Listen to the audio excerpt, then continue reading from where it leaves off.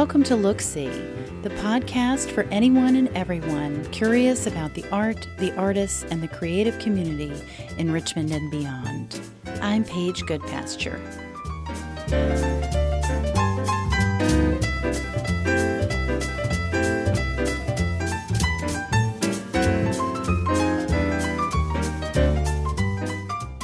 Erin McIntosh is a fourth-generation quilter and multidisciplinary artist whose work explores the intersections of material culture, family tradition, identity formation, sexuality, and desire. Using quilting, sculpture, and other artistic practices as a material dialect, he examines images and cultural artifacts to construct his own complicated narrative as a nerdy Appalachian queer guy. He works with found images from print materials ranging from vintage male erotica to modern gay pornography to draw attention to the often murky intersection of personal desires and family institutions, and to openly question our larger social constructions of deviancy, shame, and heteronormativity. I talked with Erin about applying traditional practices like quilting to something as modern as the exploration of his identity as an out, proud, Southern queer man, his connection to artists like painters Thomas Eakins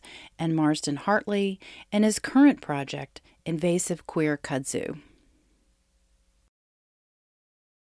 Hi, I'm Erin McIntosh. I am a fourth-generation quilt maker and a fiber artist, and I am currently the assistant professor of fiber at VCU in the Craft Material Studies department. So, Erin, we are here at the Valentine to have a conversation about your piece that is on view as a part of the exhibition, Our Hearts on Our Sleeves. The exhibition focuses on the importance of art, really, to the community and identity of the city of Richmond, and especially the way that art manifests itself in fashion and textiles and wearable things. The piece that's here in the show of yours is called Road to Tennessee, and we are sitting in front of it. I'd love to start out with you giving us a little bit of a description of this piece and putting it in context for us in the broader scope of your work. Not all of my work actually manifests itself as traditional looking or actual bed quilts, but this one is one that actually does. I'm very interested in my practice and also my life philosophy and this larger idea of piecework. So quilts involve bringing together small bits and scraps of fabric, traditionally, into a larger, more unified whole. So in other works that you're not seeing here, but just to give you some context, my work might manifest as sculpture, it might actually be pieced together paper, it might be something that looks a bit more like collage. But in this work, I did actually use the traditional frame of reference of an actual bed quilt, a twin bed size quilt. And the work that you're looking at is an enlarged image that's digitally printed on cotton that's taken from a gay male erotic magazine. And the figure who is facing us is in the middle of a creek bed, and he has been removed, and in his place is a quilted pattern that is actually titled Road to Tennessee. The pattern mimics something kind of like a chain link fence, a sort of blocky, thick chain link fence. It's in 4 colors, and then in the negative space, sort of the meshes of the fence have been cut away so that there's physically a point of entry into this quilt, so that quilt itself becomes a permeable object. The process of quilting itself is a piecing together of diverse elements and patterns, and a lot of your work is about identity. There seems to be a reference there, quilting being a similar process to the piecing together of one's identity. Is that something that resonated with you about the process of quilting itself? The image itself is locating, this idea of how one's desire is mediated and how we learn, especially as LGBTQ individuals, we learn about our sexual desire, our relationships, our adult relationships, not always from the public sphere, because that is not always available to us. I would say even more so, especially for people growing up in the South of a certain generation, which I am. So this image is something that I found thumbing through these magazines that it instantly caught me because it's an image of a naked man in a creek bed, and it looks like it could have been, the image could have pulled right from the mountains that I grew up in East Tennessee. And these are the kind of mountains that I played in as a kid, that I've returned to as an adult when I go hiking. And certainly the mountains have a certain kind of gravitational pull for me. I really connect to that landscape. At the same time I connect to that landscape, it's a really complicated place for me culturally. It's a very out gay man. And even more complicated coming from the families that I'm from, which are very religious, still are very religious, and are in their own process of reconciling my queer identity with their traditional beliefs. So the image was instantly pretty powerful for me to work with. I saw there an opportunity in that image to take out this anonymous figure and actually insert myself in actually another kind of anonymous figure, the anonymous figure of a quilt, if you will. The pattern, Road to Tennessee, is the name of the work. It's also the title of this quilt pattern. I like to, when I use traditional quilt patterns, look at the names and the titles of some of these quilt patterns to sort of further charge the work. So again, me looking at this image, thinking of the places that I'm from, the communities that I'm from, the people in Appalachia who are tied to the land, and people who are also tied to traditions like quilting and religion, found a really awesome opportunity to insert myself in that as this differently manifest quilt pattern. So I am, in my own way, on this journey, this road to Tennessee. The work is a bit of kind of like a different kind of homecoming. It's my own personal process of reconciling my identity with my family and their traditional cultural values. And also talking about sort of in another side, so to leap to a very, very different side of the work, is to also talk about the both like historical connections to these unfettered sexuality in the woods, this idea that we have like a raw sexuality connected to nature or something, and then the ways that's been blunted for openly queer people who often can't, for safety and livelihood reasons, live in very rural areas. And we have a number of instances in more rural parts of the entire country, not just the South, but the dangers of being openly sexual or just openly queer in nature in more intolerant communities. So the piece is kind of about that slippery place of nature being a place that we gravitate towards with our primordial desires, and also a dangerous place. So the figure is in some ways kind of shadowy, even more so the way that the piece has been curated into this exhibition on a black wall. And you definitely get the sense that whatever's behind the figure might be a darker place. And when the work has been shown in other iterations, even on a white wall, it's often projected a little bit off the wall, about 4 inches, so that you can see the permeable nature of the quilt. Those are a lot of different thoughts about the work. But yeah, I think I'm interested in this larger project of projecting queer desire on these traditional family connective objects. Another thing that I hear and that I wondered about when I first saw your work and read about this piece, Road to Tennessee, is your identity as a Southern man. Mm-hmm. And as a Southerner, as a Southern man, as a Southern queer man, mm-hmm. as a Southern artist, it seems that is something that is very much a part of who you are and that you own. But it's difficult. Yeah. Talk a little bit more about why have you chosen to stay in the South, even though it's difficult. I mean, it's hard, Yeah. Lots of thoughts there. Well, my work is so much about my own person and my own personal life and trajectory, and the personal is political for me. And I love talking about this stuff. I wish that more art conversations could get to that place, personally. I wish more national conversations could get to the place of you very directly asking why stay on the road of being an out, proud Southern queer man. I feel like I have been in some ways trying to run as far as I could from some of the constraints of Southern culture. Oddly, every time I feel like I've tried to run, I've never gotten very far. I've been involved in the creation of this project called Invasive Queer Kudzu, which is a large sprawling project, but it basically involves using kudzu, which we all know grows very rampantly in Richmond and across the South. it's an icon in the South. Yeah, it's more than just a plant. It's a plant. It's a quote unquote invasive species, which has an interesting history in the United States, in the southern United States, because it was planted. 750 million seedlings were planted between the 1930s and the 1970s in the United States, mostly in the South. It was imported from Japan and planted along road embankments, railways, and other places for soil erosion control. And it just became incredibly prolific.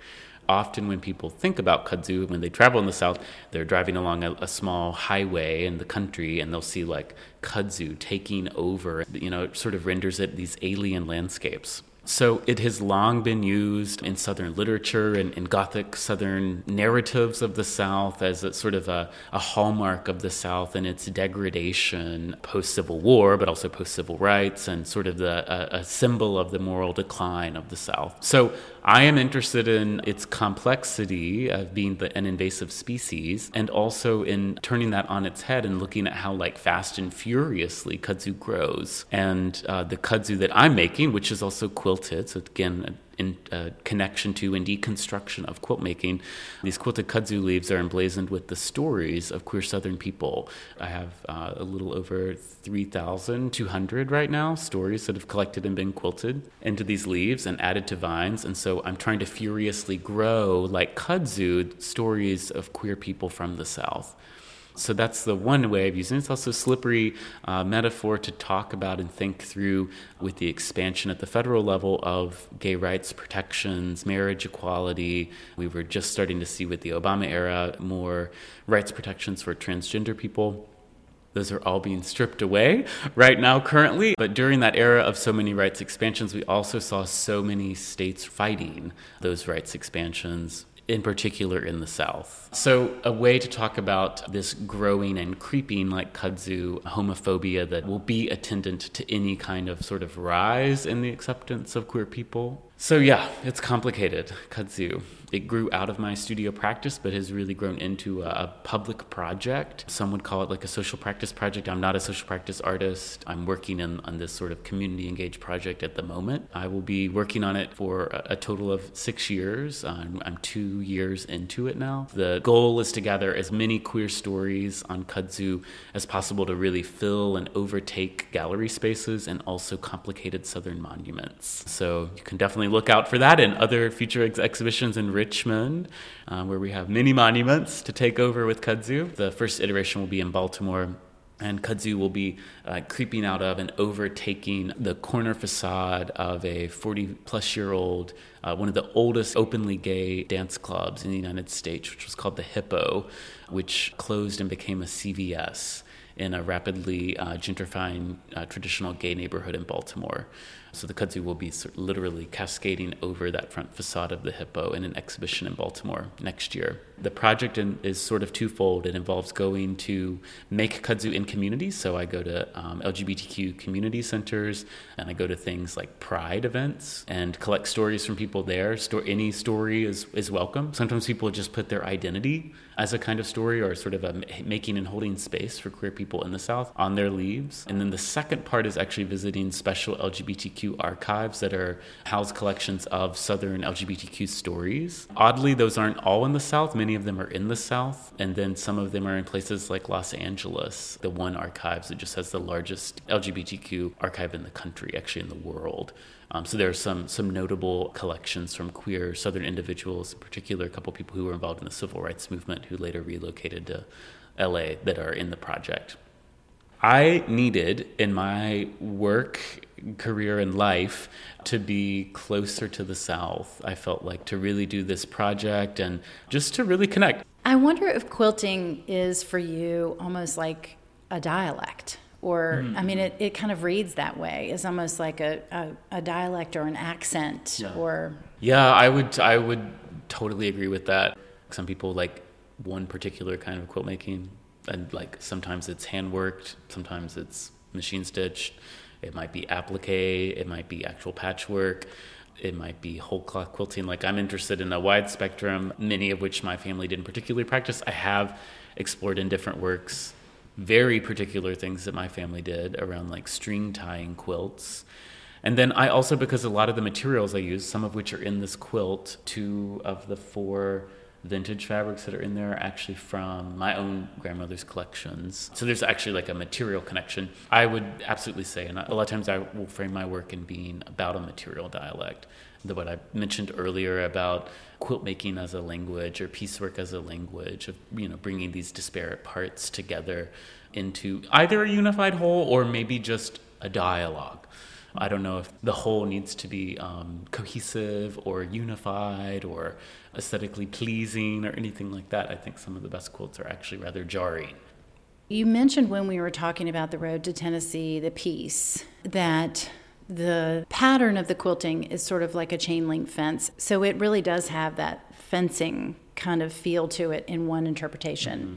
And I wonder if part of that is intentional in wanting to convey that imprisoned or kind of walled off, fenced off part of your identity that because of bigotry you can't live fully into.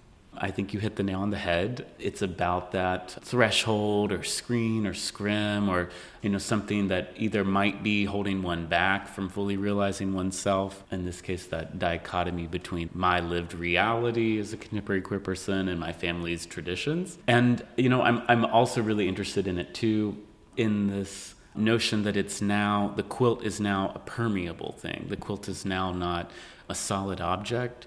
It charges the object with a really different sort of, not purpose, right? It's hanging on a wall. So it's not a bed quilt, even though sometimes bed quilts hang on walls. It's now a kind of quilt that's not necessarily about comfort or like keeping oneself warm or snuggling under it. It charges it as this thing that is that there is this threshold from which sort of identities to pour in and out of. And it's exposing, but also protective. Right. I'm thinking too of another fiber artist, L.J. Roberts, who mostly works in knitting, but has done this great project about fences, several projects about fences. And this work is not inspired by that per se, but something that L.J. has talked about in their work. This idea of really questioning, well, what are fences? They both keep people out and then they keep certain people in. What are you really doing with a fence? Keeping something in and safe and secure, or keeping something, otherwise unwanted out? I would say that really here in this conversation is making me think about that too. What's let in, what's let out, what comes out from the quilt too. Yeah. Kristen Stewart, the curator of Our Hearts on Our Sleeves, is also with us today to talk about Aaron's work. Kristen, is there something that you would like to hear Aaron talk about with regard to his work? I would like very much to hear your thoughts on your work in the canon of traditional fine arts.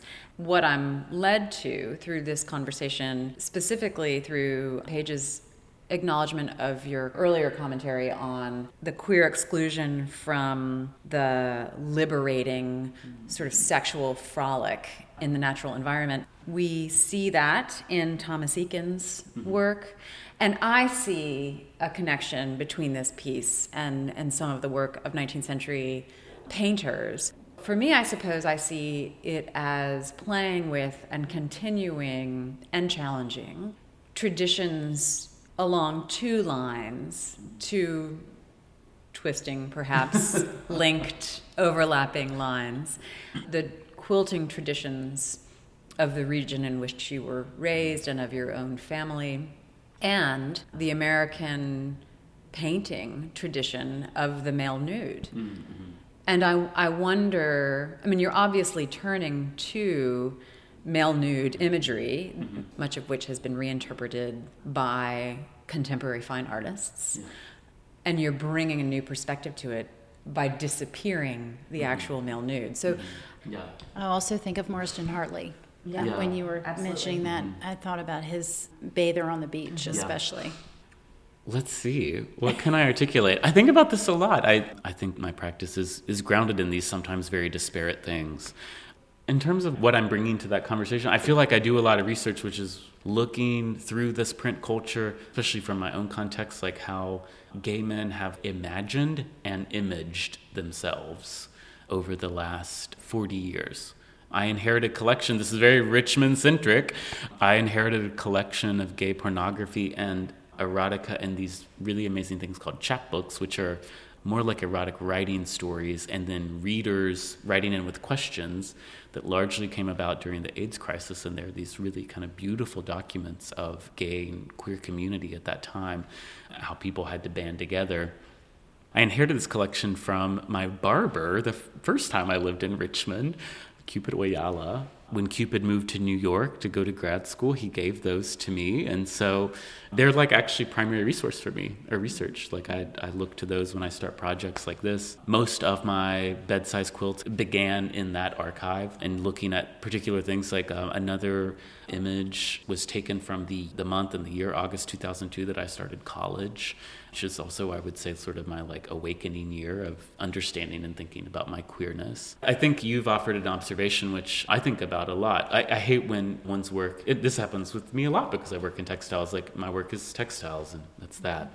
If you want to find textiles at the VMFA, for the most part, and it's not really digging anything at them, but you have to go to like the non-Western sections. I think that says a lot about hierarchies of art and craft in our country and our national art conversations. And I think actually like the conversation, the dialogue on the ground has tinges of those older hierarchies, but I actually think is like totally ripe for exhibitions like this, which are mining contemporary art practice and even art practice from the last 50 years that has invoked textiles and has used textiles. Hopefully those things are changing. My exploration of the male nude, and a lot of times how I'm fragmenting, hiding out or taking out, extracting, and then reconstructing or putting back in myself in the place of those. I mean, it's kind of a very literal metaphor, but the nude man is taken out, I am placed in. It's not a direct replica of me. I am the quilt. I am the mesh quilt that's left, are my contributions to that conversation.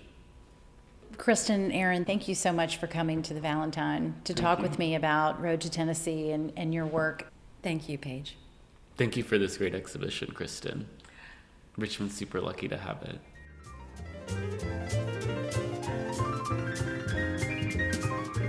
The Look See podcast is a production of Look See, an online forum dedicated to the visual arts in Richmond, Virginia. To find out more about this and all our past shows, go to our website at look-see.co.